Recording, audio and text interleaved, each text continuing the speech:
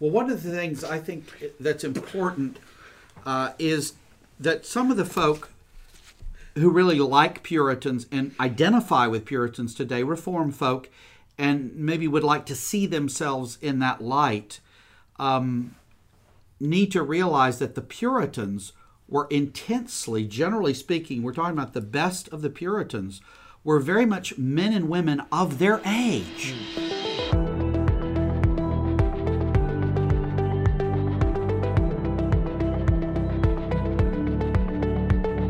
Thanks again for joining us on Roundtable, a podcast produced by Mid-America Reformed Seminary. My name is Jared Luchabor, and I'm the manager of marketing here at the seminary. It's always my pleasure to be able to produce these episodes for you, especially as we dive deep into a topic such as the Puritans, which is a topic that we're returning to for episode 12. We're wanting to know more about them and see if we can better understand their value for the 21st century. The fine faculty of Mid-America are back, addressing the Puritans once again. In speaking order are Professor of Church History, Dr. Alan Strange, Professor of Doctrinal Studies, Dr. J. Mark Beach, Old Testament Professor, Reverend Andrew Compton, and President of Mid-America and Professor of Doctrinal Studies, Dr. Cornelis Venema.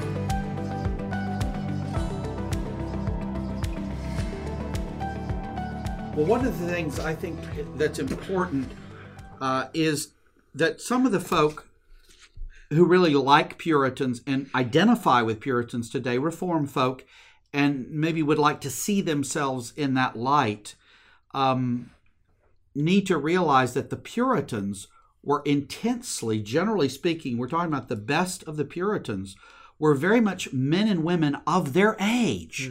They were not, they knew, as did Calvin and many of the folk of the time, they knew church fathers, they knew the best medieval writers, they read these, the scholastics, but they weren't, in reading these, seeking to repristinate them or hearkening back. They were intensely folk of their own time, and they wanted the Bible in the vernacular of their time. And it's interesting, when King James VI of Scotland became James I of England after the death of Elizabeth in 1603. He's coming down to London from Edinburgh in his carriage, and he's met by a group of Puritans of various stripes. They have this document supposedly signed by 1,000 preachers called the Millenary Petition, and they're basically asking for the reform of the church. They're hoping that the Scotsman, who comes from a Presbyterian church, will reform, particularly this Episcopal church in England, and make it more properly a Reformed church. And so he calls the Hampton Court Conference as a result of this in 1604, but it doesn't have the results that they had hoped for, because he says to them at one point, when he hears their desires for no bishops, he says, no bishops, no king. And I think some of them muttered in their sleeves that, well, it sounds like a good idea, because there were Republicans among them, at least in an early form. But he also said, ye shall conform, he said this to the Puritans, or I shall harry ye out of the land. And so right off the bat, though this Scotsman who was Presbyterian, it's pretty clear that he's not going their direction. But one of the things that comes out of the Hampton Court Conference is in 1611, he authorizes a group of men to put together a new Bible. And this new Bible, the authorized version, is very much from King James. It's very much from the Church of England. And in several respects, it's quite anti-Puritan over against the earlier Geneva Bible that they had in English and that they liked and were using. And it's richly ironic to me that many people who think of themselves as Puritans today especially embrace, maybe not from a King James only position, but they really hold forth that version. And I think it's a fine version. I think it's a literary masterpiece. But it's just really interesting how people today who see themselves in a kind of Puritan light don't necessarily really understand the historical issues that well.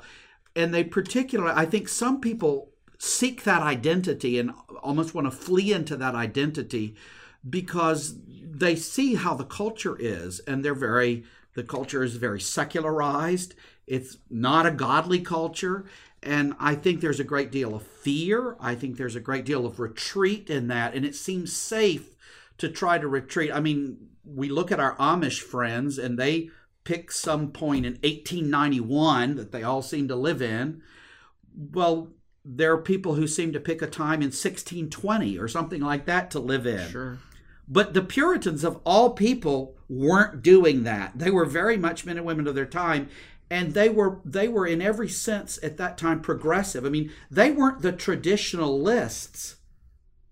They were the ones calling for change. They were the ones calling for forward movement over against monarchy and all kinds of things. So it's just very interesting how now today you have people who self-identify. They think of themselves as Puritan. They think of that as the most conservative thing you can think of. And that's certainly not the way it was thought of at the time. I mean, in the 1640s, these people led a revolution that ended up with them trying and executing the king, which was extraordinarily radical. This was not this was not a group of traditionalists. So what's your accounting of why today we appropriate the Puritans almost in the way of a repristination? I mean, in its worst form, not only do people want to use the King James Bible only or some version like that, but they even, in their prayers, their talk, their piety, they even develop a vocabulary that seems from another era. Right. What's your account of the way we've reappropriated, or a segment of the Reformed world is attempting to reappropriate the Puritans in a very non-Puritan manner? Right. Well, I think it's interesting. I think it just, as I was indicating, it seems to feel safe, and I get that. Well, yeah, there's even some of the things I've seen as people focusing on the family, for example. I mean, today we have this just horrible situation of broken families in this culture. And here was an era where they seemed to have a lot of family catechesis and writings promoting family life. And you can see why there's something of a desire to grab back into that time when there was a vibrant profession of faith in the home and a real spiritual aroma, as it were. But again, even in that time, that was all progressive for the time. In other words, it was progressive. If you look at sort of the shape of the medieval family, it was something, and even the way men and women related, there was a greater coming to terms, I think, because of the spirituality that we've talked about in other respects. The spirituality that could be overly introspective could also be very vibrant. And you get Puritan writers talking about their wives and other women that they know and interact with in ways far more commending them far more positively than you read medieval people often talking about women or wives. I mean, so I think it's interesting that if we adopt that, if we're saying we want to somehow repristinate or return to this Puritan age, if we couple that together with a very kind of traditionalistic, kind of reactionary thinking, we're not even getting what they were doing in its better mode. They were very forward looking. I mean, they tended to be. They were often some version. I mean, when you talk about their eschatology, whether it was a postmillennialism, as we would call it, I mean, postmillennialism and amillennialism, I think many here know, certainly they can read Dr. Venema on the subject, were not clearly distinguished out at that time. The point is, though, is they tended to be optimistic. They tended to believe that the kingdom was just going to spread and that there was going to be a great increase and a great swell. I mean, there was just a sense of that. And so that played into their whole outlook. There was an uptick in the way, even superiors and inferiors. The medieval way was very very stratified. This helped in some of the not such rigid stratification, and even in upward mobility. I mean, you have at this point, economically. You have nascent capitalism, you have a rising middle class, a merchant middle class. So, I mean, the notion that you're either a nobleman or a peasant is, that's all being shattered, because you had the withering away in the Middle Ages of the middle class. I mean, you had it earlier in the Roman Empire. Now you're having the return of the middle class, and Puritanism is very much a part of that. Just like you have in France the Huguenots, that's the merchant middle class, and they're the reformed folk. And when they get chased out of France, when the Edict of Nantes gets revoked by Louis XIV, there's no small measure to which that leads to the French Revolution. That's part of what contributes, because it stratifies France again into kind of upper and lower class, no middle class. Places don't do well without a middle class. The disappearance of a middle class, which is an interesting question about where we are. Is that some people think our middle class is disappearing, but it's a big question, and the Puritans were very much a part of that. They gave stability to society. But it seems like there's a way we can read the Puritans on family life, let's say, and on catechesis in the home and that kind of thing, then without saying, well, I need to take my home here in 2019 where I have a TV and I have a stereo and we have a trampoline out back, and I need to pretend none of that exists. I need to go back and recreate this Puritan home where I talk this way with my kids and spend these many minutes doing these spiritual exercises. No, I can read them and very much benefit from their deep desire to see their children come to know Jesus Christ and embrace that profession without this pressure to go back in time, as it were. Well, I think there's always a danger when you have a particularly rich and productive, fruitful period in the history of the church, and certainly these writers overall, with a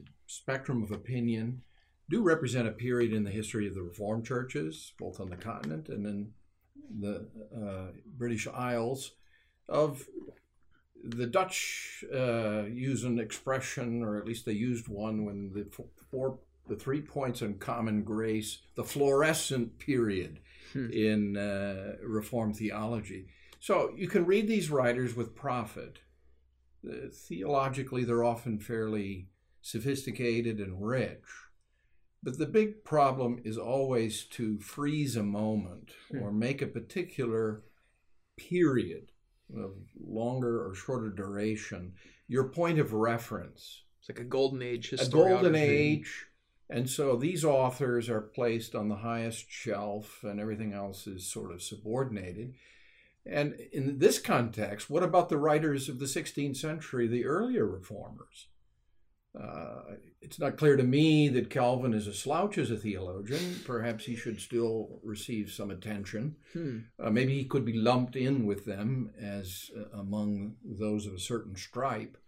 But I think there's always this temptation to try to find some moment when things were golden. And if we can either go back to that or we can bring that past into the present, then we'll have some kind of a reformation and renewal in the church. I think that's just flat wrong. It's a mistake. The reformers in the 16th century didn't do that. They built on the shoulders of the best of the patristics. They were always very anxious to present their Catholic credentials, Catholic with a small c. They saw themselves as a reforming movement within the history of the Christian church. And so if today people are reading the Puritans with the notion that we're going to find answers to all of our present questions, and what they said in their time is just what we need to say, even perhaps with the same accent and brogue in our time, that's a huge error. Now, I don't know if we're going to come back to this later in our discussion, but I do want to also go back to our provocateur, Dr. Beach's question about the Puritans. I don't know the English tradition as well as many, including Dr. Strange. I know a little more, but not as much as I'd like to, about the history as it unfolded in the Netherlands. And I think in the Netherlands you have a form of, even though the terminology is contested, Dutch Puritanism. Actually, the terminology used is the Nadere Reformatie, which is hard to translate. It could be the Near Reformation or the Second Reformation. Perhaps that's a good term, because I think it does say something new is afoot that is distinct from what occurred in the first and principal Reformation that occurred in the Netherlands. And this goes back to some comments earlier. These people were not interested in a new form of church government, the adoption of any new confessions, a repeat of what had occurred in the 16th century. They were fixed very much on this worry about formalism, about a nominal Christian, the Reformation's emphasis upon free acceptance, justification, grace alone, Christ alone, faith alone, was sort of assumed, but they turned their focus very much to whether the term is experimental or often today the language is used experiential, a focus on sanctification and the narrative of grace, the kind of experience of the work of God's grace that isn't even necessarily mediated through means of grace in the traditional sense, preaching of the word, ministry of the word, and sacraments, but the cultivation of a certain kind of piety. Sometimes it's called Dutch pietism, which is its own unique variety. Now, and even there you have a wide spectrum. But there does emerge in the Dutch tradition, I think, and it created all kinds of problems in the 19th century in terms of the separation that occurred in 1834 and issues that were debated in the Dutch church throughout that entire century and right into and through the 20th and live with us still today, where you had a kind of experientialism that really undermined and pulled the rug out from underneath the robust assurance that the ministry of a gospel of free grace and of justification on account of the righteousness of Christ and Christ alone, that you really did get this language of assurance is a rare jewel. It's an exception. Most Christians ought not to even to be encouraged to have a robust, cultivating, full assurance. Better to keep them on the anxious bench, lest they become lackadaisical and take their salvation for granted. I ministered in a Christian Reformed church as a young pastor, people who had been nurtured in this tradition of the near Reformation, who had not professed faith in Jesus Christ until they were perhaps, if they ever did, in their mature years, 50s and 60s. Boy. And they had been so drilled in the notion that for fear of being hypocritical, of representing as true faith a mere semblance of a Christian profession, is it a genuine conversion? What are its fruits, manifestations? That you literally have churches where people would not come to the communion table for fear of coming presumptuously. Now that's a very different kind of piety and development in a new context subsequent to the Reformation. How compatible it is with the Reformation, or how far removed it is from the Reformation, is a pretty significant question.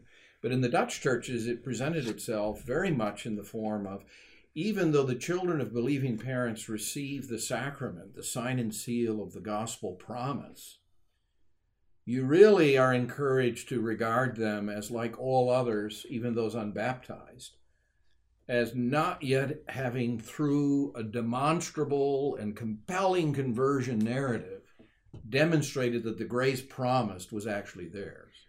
That's curious, too, because sacraments within that strand of Dutch piety, however you want to finally brand it, and it gets difficult because there's all this texture that runs in different directions. But the sacraments are gutted. The sacraments tend to be emptied out, perfunctory, and you can't really look to them as fortifiers of faith, because that's not where the action is. In other words, our eyes have been taken off of God's promises in Christ, and so focused upon ourselves, putting faith in our faith. You know, it's like, it's always deadly. Either we despair of ourselves or we get conceited and full of pride. And there seems to be missed that there's a gospel in between both of those. This low sacramentology has also characterized a lot of Scottish and American Presbyterianism. I mean, there are some exceptions, but it has characterized that too. And dear listening friends, we would invite you to send to us your narratives of grace, and we will judge whether you really are trusting in the Lord Jesus Christ or not. No, but we're laughing a little bit, and you could say things like, well, it sure saves on, communion wine and bread if you have just a couple people coming, but it's surely a lamentable thing. It's surely lamentable because we're allowing ourselves. Paul said we preach not ourselves but Christ. But somehow, if we're going down that path where the narrative of grace assumes the kind of primacy that it has, we're preaching ourselves in some measure and not Christ. A lot of people have, the Puritans have been criticized in this way of being so prolix. I mean, they take many, many, many words to say something that could be said in much fewer words. But I would never hold that against them. Yeah.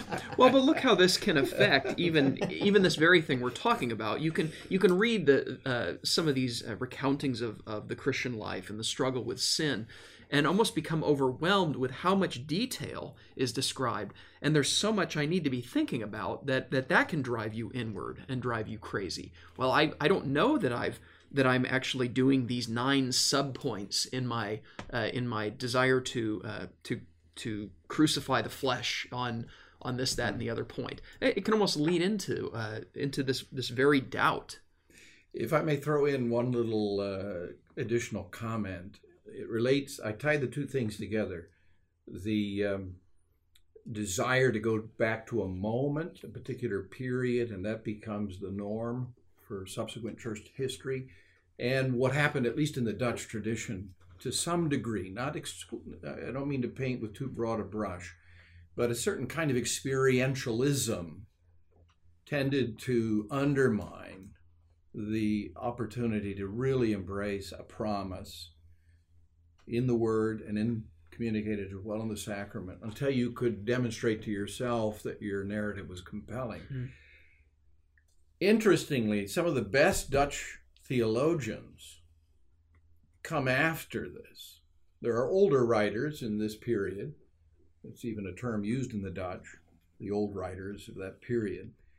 And I have in mind people like Abraham Kuyper and Herman Bavinck.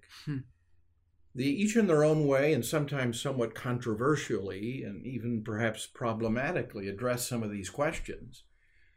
But they moved the discussion forward. They were writing late 19th, early 20th century.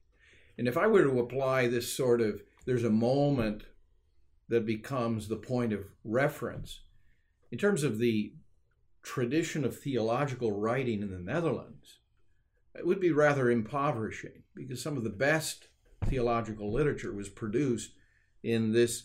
This was a florescent period in the Dutch theological tradition, the late 19th and through the mid-20th century, not only in dogmatic, systematic theology, but also in biblical theology. Think Herman Ridderbos and people like that, Gerhardus Voss.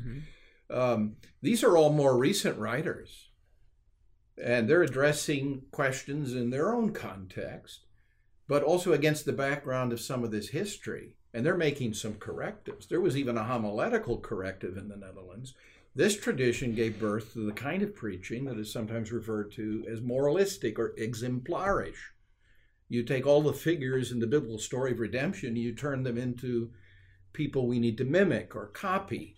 Well, then you've made the biblical narrative principally about us and not about the triune God and his initiatives and actions in history to redeem his people, which calls you firstly to faith, gratitude flowing out of faith. But it's not firstly about get your life together. If you take David in the Old Testament as an example, you've got a sort of a mixed example there as far as a paragon of virtue, and it diminishes the whole. So what I'm saying is there's been a lot of very good theological literature in the particular tradition with which I'm most familiar that comes after. and in some ways represents significant progress beyond and improvement upon what was going on in the 18th, 19th, or early 19th century in the Netherlands. It just illustrates why stopping at some point in history and leaving things there and looking at everything thereafter as merely a set of footnotes is a big mistake. Seems like we are really, here at Mid-America, working in the spirit of the Puritans, in that we are moving forward. We are taking many of these insights, much of this rigor of studying the Scripture, of seeking to know the system of theology contained therein, and we are moving forward. We're writing new books, and that is our way of effectively reading the Puritans I think the today. best thing that we can get from them and their legacy is to be men and women of our own time who seek, I think what they sought at their best was to edify the church and to glorify Jesus Christ. I think that was really them at their best, and I believe that's what we're seeking to do here at Mid-America Reformed Seminary. If I may add also, experiential Christianity, or authentic faith, the joining of head and heart, is not merely a legacy of the Puritans. That's the legacy of the whole authentic Christian tradition. And any Christian writer we can read and be edified from. Yeah. And an introspection of a certain type is not merely what qualifies as experiential Christianity. Putting your faith in Christ and finding assurance in Him is also quite experiential and a wonderful experience, if I may add. Nor is an experiential Christianity one that keeps coming back to yourself and talking about yourself. We do better to keep getting our eyes, having looked at ourselves, being directed back to God and His grace in Christ Jesus. Yeah. Reading the Scriptures afresh with the help of Puritans and many other writers, both ancient and present, contemporary, that we can truly then serve God in our time and try to be faithful servants today as the Puritans sought to be in their time.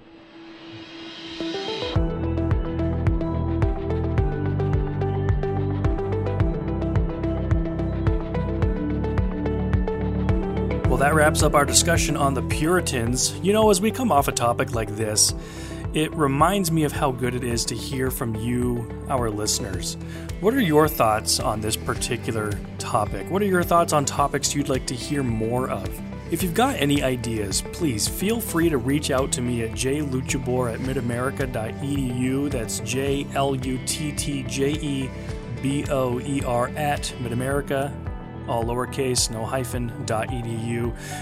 You can message the Mid-America Reformed Seminary Facebook page, or better yet, stop by in person and we can chat over some coffee. Unfortunately, however, it will not be Tim Hortons. Well, that does it for today. Keep your ears open. We've got Natural Law coming at you in a couple of weeks. Until then, stay tuned to all things Mid-America Reformed Seminary. Thanks for joining us.